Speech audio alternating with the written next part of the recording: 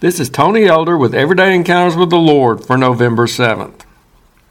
One Sunday following the morning worship service, my two young grandsons ventured out to the porch and front yard of the church while waiting for their parents and grandparents. We kept an eye on them as they explored the area doing their boyish things, such as picking fallen acorns off the ground and seeing how far they could throw them. But then my daughter noticed the 2-year-old with blood on his hand, although he was paying no attention to it nor acting like he was experiencing any pain. As his father brought him into the building to assess the extent of his injury and take him to a sink to get washed up, my daughter proclaimed, "His whole finger is bloody." Upon hearing that declaration, his 4-year-old brother got a gleeful look on his face and repeated his mother's words in an excited tone of inquiry. "His whole finger is bloody?" He went rushing after his father and brother to try to get a better look at that awful-sounding sight. Well, I'm glad to report that it was only a very small cut on my grandson's finger. It just happened to be in such a spot around the knuckle that it exuded an unusual amount of blood for a minor injury. But it's the attitude of my other grandson that got my attention. That combination of curiosity and excitement over his little brother's bloody finger.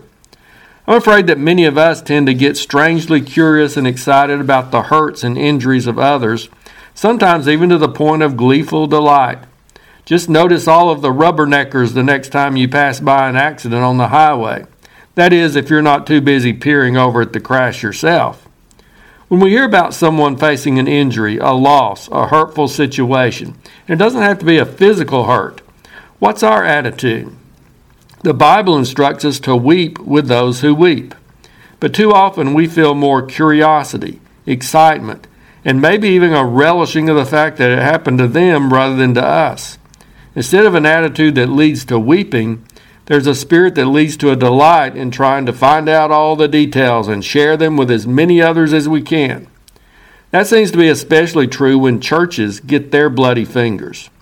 Do we take secret delight in hearing about the downfall of a nationally well-known megachurch or its pastor?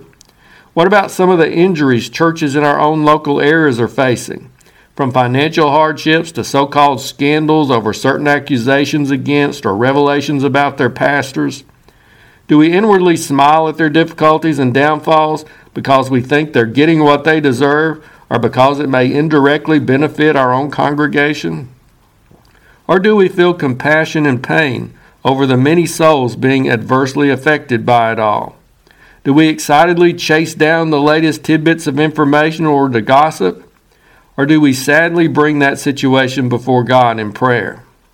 No matter what one might think of that particular church, many of these negative circumstances will ultimately reflect upon the reputation of God Himself. It's understandable that a 4-year-old might get gleefully excited about his brother's bloody finger, but we should exhibit more spiritual maturity when our brethren are hurting.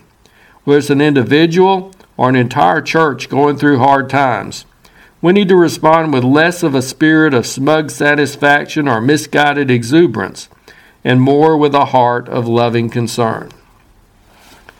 If you're interested, Everyday Encounters with the Lord is available in both book and ebook formats. And now I pray that you'll encounter the Lord today in your own everyday experiences.